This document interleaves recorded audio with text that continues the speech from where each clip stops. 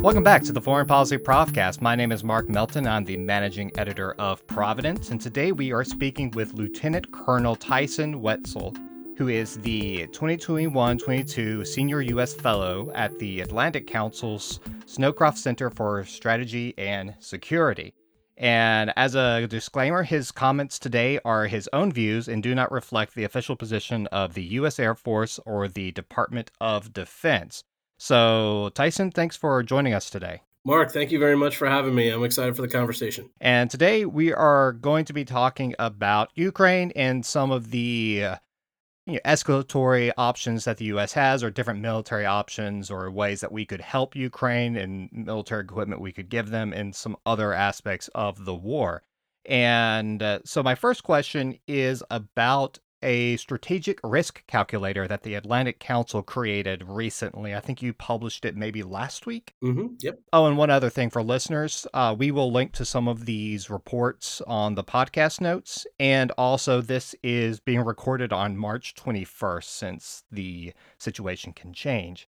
But back to the risk calculator here. So what is it and what did it find? Well, thanks for giving me the opportunity to talk about it. So I've been a little bit, shall we say, frustrated by some of the conversation in on the news press, the media, et cetera, about expanded U.S. options. It's very easy to say the U.S. should do more. And who, watching President Zelensky in that video that he showed in front of Congress, or seeing some of the horrific killing that is going on in Kyiv and other cities throughout Ukraine, doesn't want to do more. However, what I didn't see a whole lot of is nuanced conversation of what can the United States do that is unlikely to lead to a Russia-NATO war, which none of us want, but would help Ukraine hold out for longer and hopefully continue to have effectiveness on the battlefield. So that was kind of the genesis of the idea.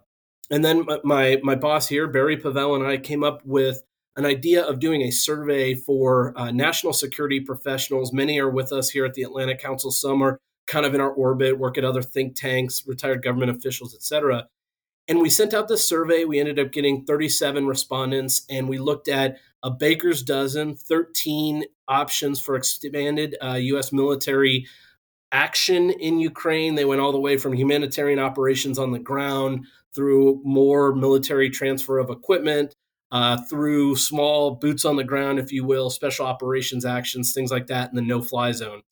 And we just asked a couple of questions in these surveys, and it was, what is the risk and what is the reward? So what would the benefit of these individual options be to Ukraine to help them hold out against Russia? And what is the risk of implementing these options to expanding to a greater NATO-Russia war? In this paper, we ended up calling it the strategic risk calculator. We look at the risk versus reward and then try to come out with net positive options. So what is unlikely to risk wider war, but would be helpful for Ukraine on the ground? And that's the paper in a nutshell, is trying to evaluate options and looking at what risk these options would run. And so what are some of the different options that would be the best and worst, depending upon the risk of escalation and effectiveness? So generally, the things that polled well, if you will, or surveyed well, were expanded military equipment transfers to Ukraine. And the way the respondents kind of looked at it was, we've sort of already crossed the Rubicon of lethal aid. We've sent hundreds of millions of dollars of Stinger, shoulder-fired air defense weapons, Javelin, shoulder-fired anti-tank weapons. We've already sent those. The equipment we're sending is causing Russian deaths on the ground.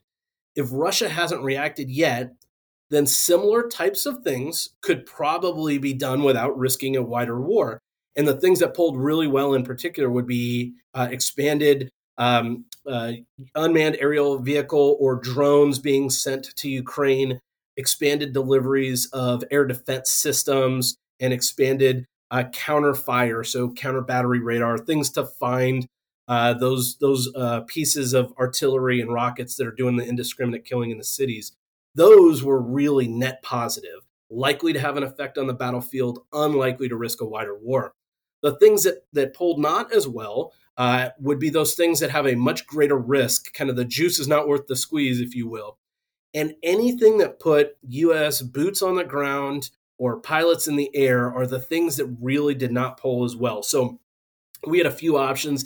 Even small scale cyber attacks did not poll very well or did not survey very well. Special operations, and we looked at a couple of different options in special operations. Some would be in an advised mission.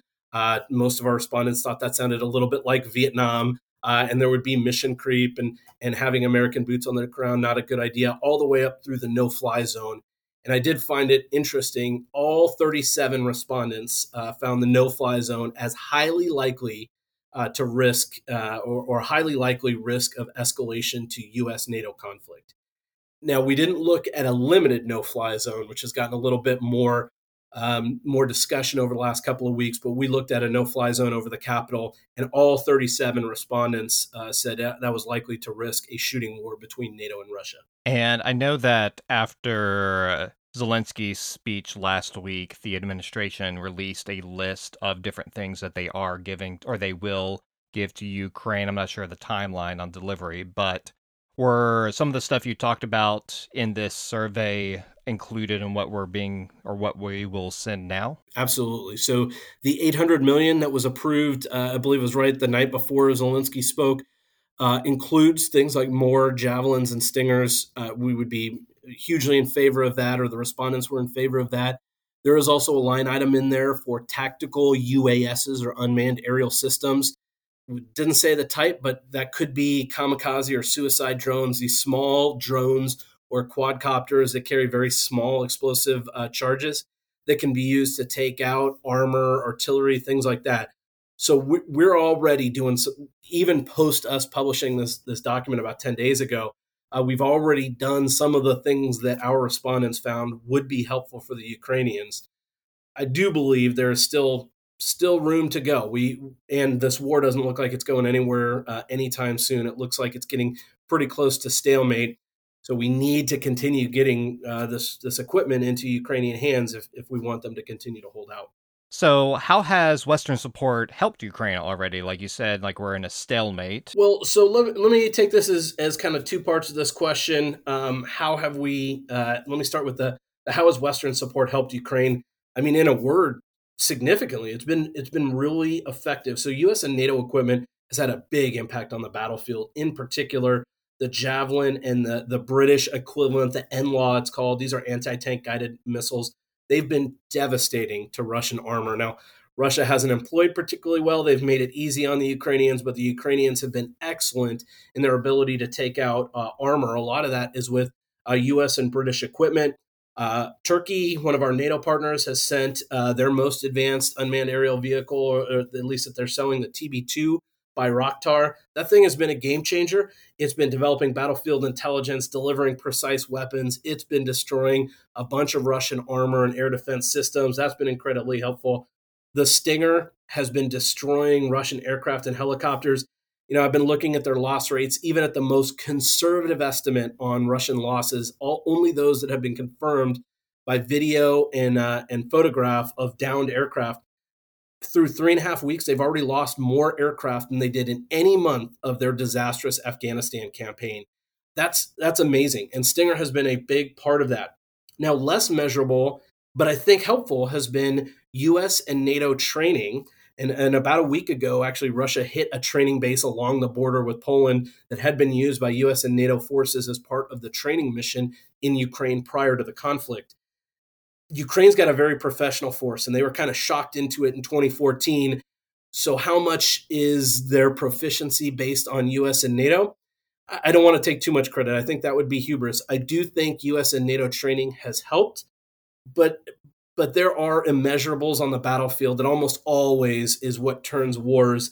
And those immeasurables would be things like strategic guidance from the top, strong civilian and military leadership, and belief in the jointness of a cause or morale of forces. All of those big advantages for Ukraine. They've had great leadership from President Zelensky on down. They have a real strong cause. It is to protect their homeland. They are really well led on the battlefield, and they have a high level of morale. Russia's having none of that.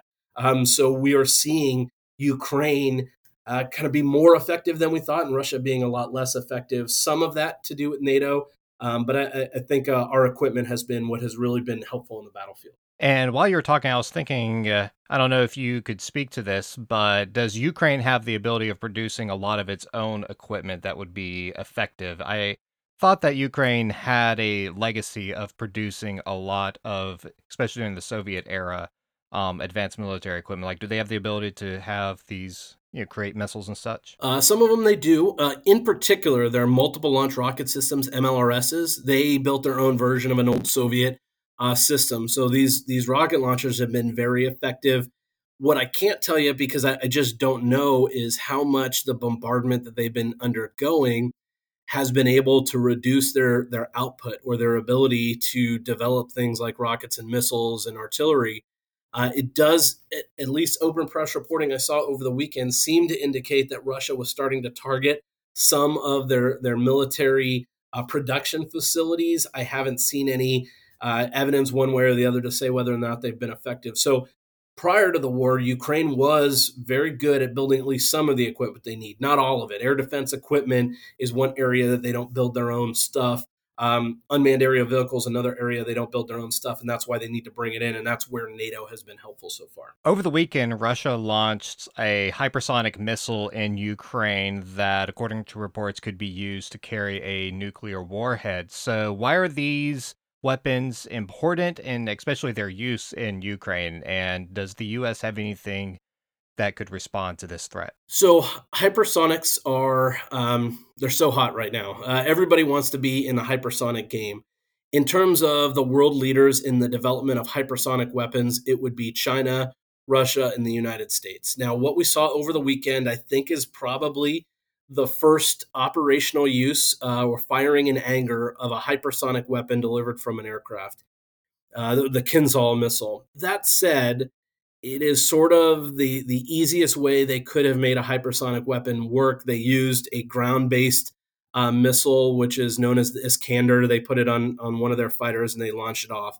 So I would say they definitely fall behind the Chinese in terms of development of hypersonic weapons. The Chinese have tested some very effective and surprising hypersonic weapons. The US has invested a lot, especially in recent years, in closing the hypersonic gap. We still do not have, as of 21 March, we do not have an operational hypersonic weapon. The problem with hypersonics is it's really tough to defend against a missile that is going Mach 10. So theoretically, a hypersonic missile could be a game changer on the battlefield. That said, Russia doesn't have a whole lot of them, and that's certainly not, I don't believe, why they launched the weapon. I do think they're getting a little bit low on their missiles, but I think this is a lot more about signaling to the United States and NATO. And we've been seeing more threats, and some of them a lot less subtle than others, that if you continue to resupply Ukraine, if you continue to wade into the deep end of the pool, we've got these nuclear weapons and we're not afraid to use them. We're certainly a lot less afraid than the U.S. and its NATO partners are. And we've seen that through, like, the attack I mentioned on that training ground near Poland. I think that is an indicator that, hey, we can hit anywhere in the country. There's been attacks on Lviv. If you guys get involved in the West, or in the western part of Ukraine, we can get there. Lavrov has said that expanded support from NATO will be seen as an act of war. And then I think the launching of this Kinzhal hypersonic weapon, which does have the ability, at least postulated, to carry a small nuclear weapon, is another way of saying, look, we can launch this from Russian airspace and we can hit virtually any NATO country. Maybe you want to think twice before getting into a conflict here on the ground with us, because we've got weapons to reach out and touch you. I think that's a lot more what it's about. I don't think the Kinzhal missile is going to have any noticeable effect one way or the other on the battlefield in Ukraine. Another issue that's been in the news lately in relation to the conflict is possible Chinese support for Russia. And it's kind of interesting trying to read the tea leaves on this, because on the one hand, China, they don't want to alienate their relationship with Europe, but they also strategically are aligned with Russia. And so what could China do to help Russia? Could they give them military equipment, or is it mostly financial aid? And how could the West respond to the possibility of China getting dragged into the conflict somehow? Well, so great power competition makes some strange bedfellows. Russia and China have a lot of things in their background that make them very leery of each other, but they look at the U.S. as they neither wants a unipolar world, and so anything that knocks the U.S. down a peg or two is good for both of them. So their objectives are aligned in some ways. What I think China so let's start with military equipment. Could China give Russia military equipment, more fighters, more precision guided munitions? Yes, they could. I think that's unlikely. I think what China wants to do is kind of keep the status quo right now. Russia bogged down, the US really focused on NATO and Europe, with the subtext being not as focused on East Asia, which is good for China. So I think what they're going to do is supply and economic support to Russia to keep them in this fight and keep the US and NATO focus east as opposed to the US focusing west into the Pacific. So I think, buy more oil, do some things to offset the sanctions. They've been really aggressive about saying these sanctions are virtually an act of war. That to me is signaling we're going to help economically.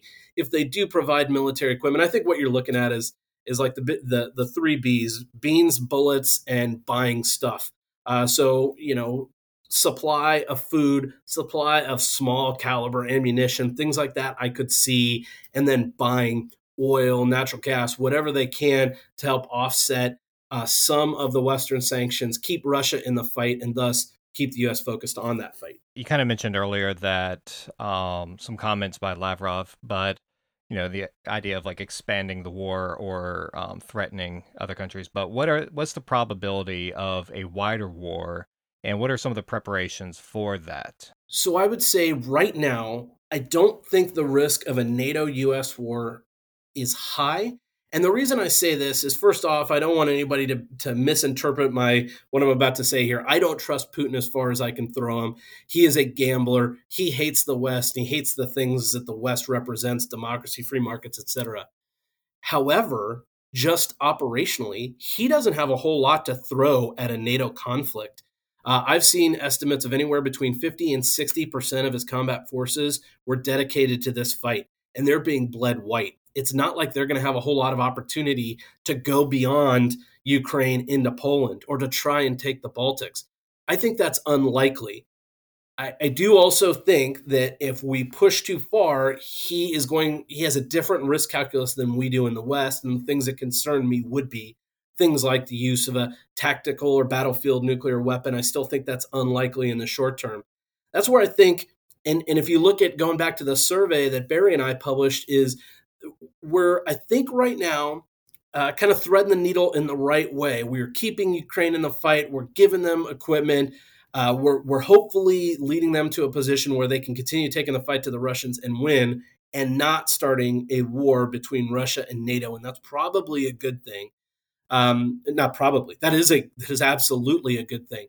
Now, what I will say here is things can always change. So Secretary Rumsfeld, and I don't claim to be a big fan of Secretary Rumsfeld in any way, used to say the unknown unknowns. We here at the Atlantic Council like to call those things snow leopards. We know they're out there, but it's really, really difficult to ever catch them in the wild or see them. There are some of these things that could change the decision calculation. If Putin were to kidnap or kill Zelensky, if there were a Zimmerman telegram type of thing where you see Russia and China working together against us, a mass casualty event that's just so horrific it shocks the American consciousness, the use of chemical weapons, or a coup d'etat in Russia that actually puts somebody that's even more hardline than Putin. Some of those things could change the decision calculus of the administration. Maybe they're willing to take more risk of other NATO capitals. But I'd say right now, as of March 21st, I think the risk of NATO-Russia conflict is relatively limited, and that's probably a good thing. Well, Lieutenant Colonel Wetzel, thank you so much for joining us on the Profcast today. Well, thank you very much, Mark. It has been a pleasure, and I really appreciate it.